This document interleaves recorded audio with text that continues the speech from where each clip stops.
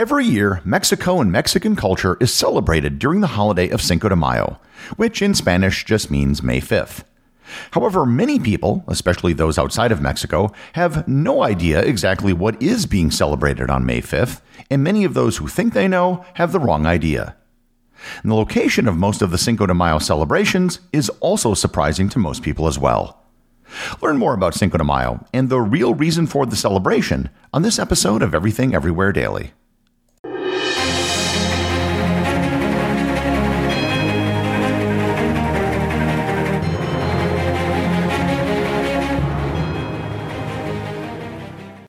This episode is sponsored by Heaven Hill Bottled and Bond Bourbon.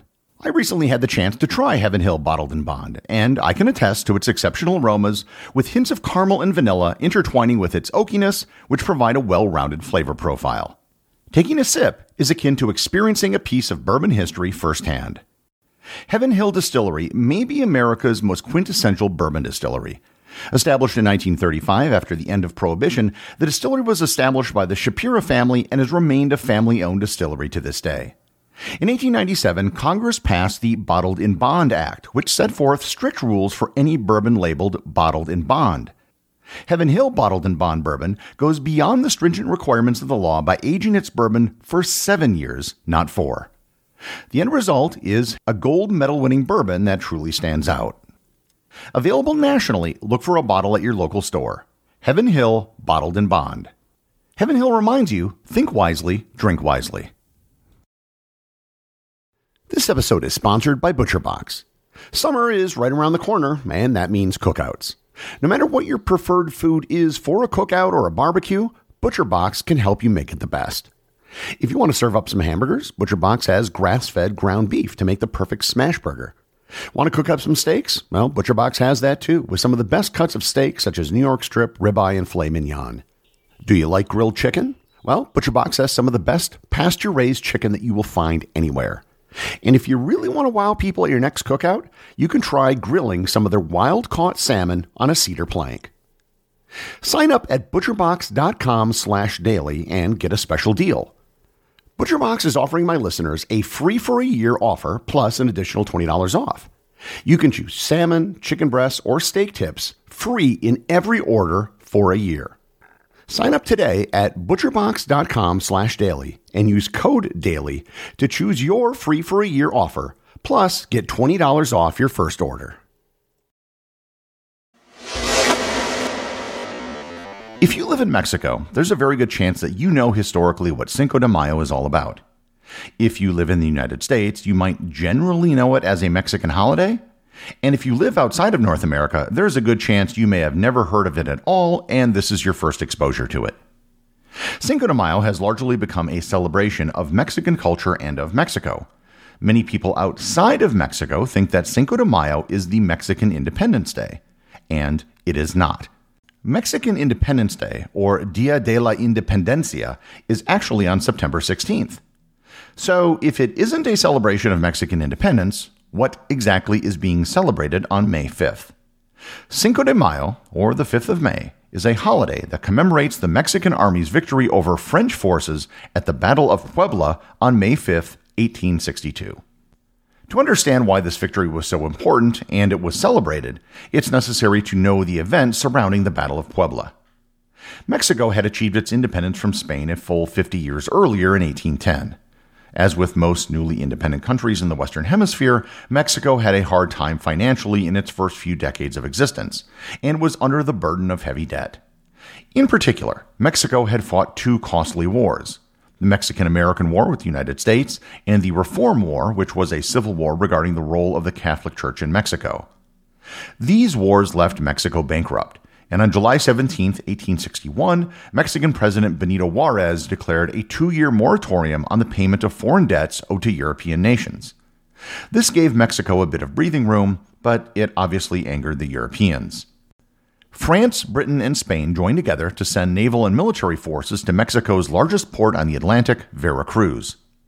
Mexico eventually reached a negotiated settlement with Britain and Spain for the removal of troops and the repayment of debt. However, France, under the leadership of Napoleon III, saw this as an opportunity to establish a French-controlled government in Mexico. This would allow France an opportunity to reestablish a presence and influence in the Americas, which they hadn't really had since their loss at the Battle of the Plains of Abraham in Quebec almost a century earlier. In late 1861, French forces landed in Veracruz, where they pushed out the Mexican forces defending the city. They began to advance towards Mexico City, but met fierce resistance along the way near the city of Puebla. Mexican forces near Puebla, led by General Ignacio Zaragoza, were largely of local indigenous men who were poorly equipped, poorly trained, and vastly outnumbered. On May 5, 1862, the Mexican forces under General Zaragoza met the French under the leadership of General Charles de Lorence at the Battle of Puebla. The exact numbers aren't known, but the Mexicans were outnumbered somewhere between 2 or 3 to 1. Despite being poorly equipped, trained, and outnumbered, the Mexicans won a surprising victory. The Mexicans had 83 killed, whereas the French lost 462 men. News of the victory spread quickly across Mexico, where it resulted in a massive boost in morale. Just 4 days after the battle, on May 9th, President Juarez declared that the anniversary of the battle would be a Mexican national holiday known as Battle of Puebla Day, or the Battle of Cinco de Mayo. While the Battle of Puebla was a great victory for the Mexicans, it was short-lived. The next year, the French landed in Mexico with 30,000 troops and managed to install an Austrian archduke known as Maximilian I as Emperor of Mexico. However, French influence over Mexico itself was short-lived, as Maximilian only ruled from April 1864 until his execution by the Mexican Republic on June 19, 1867.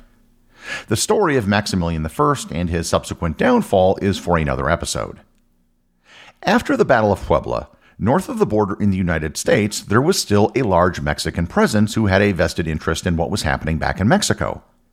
In 1863, on the first anniversary of the battle, Mexican miners, along with Americans working alongside them in California, had a big celebration as they didn't want to see Mexico dominated by the French. This was all taking place in the middle of the American Civil War, and the fight for Mexican freedom was seen in a similar light as the fight for freedom taking place in the United States. The celebration was used to raise money and recruit men to go and fight the French. This was the first Cinco de Mayo celebration in California, which started an annual tradition among the Mexican community living there. With regards to the celebration of Cinco de Mayo south of the border, the next big event took place in 1876 when Porfirio Diaz became the president of Mexico. Diaz was the de facto dictator of Mexico for over 30 years, a period in Mexican history which is known as the Porfiriato. It just so happened that Diaz was a young officer who served at the Battle of Puebla. Because of his personal involvement, Diaz heavily promoted the celebration of Cinco de Mayo. It became not just a celebration of Mexico, but a celebration of him as well.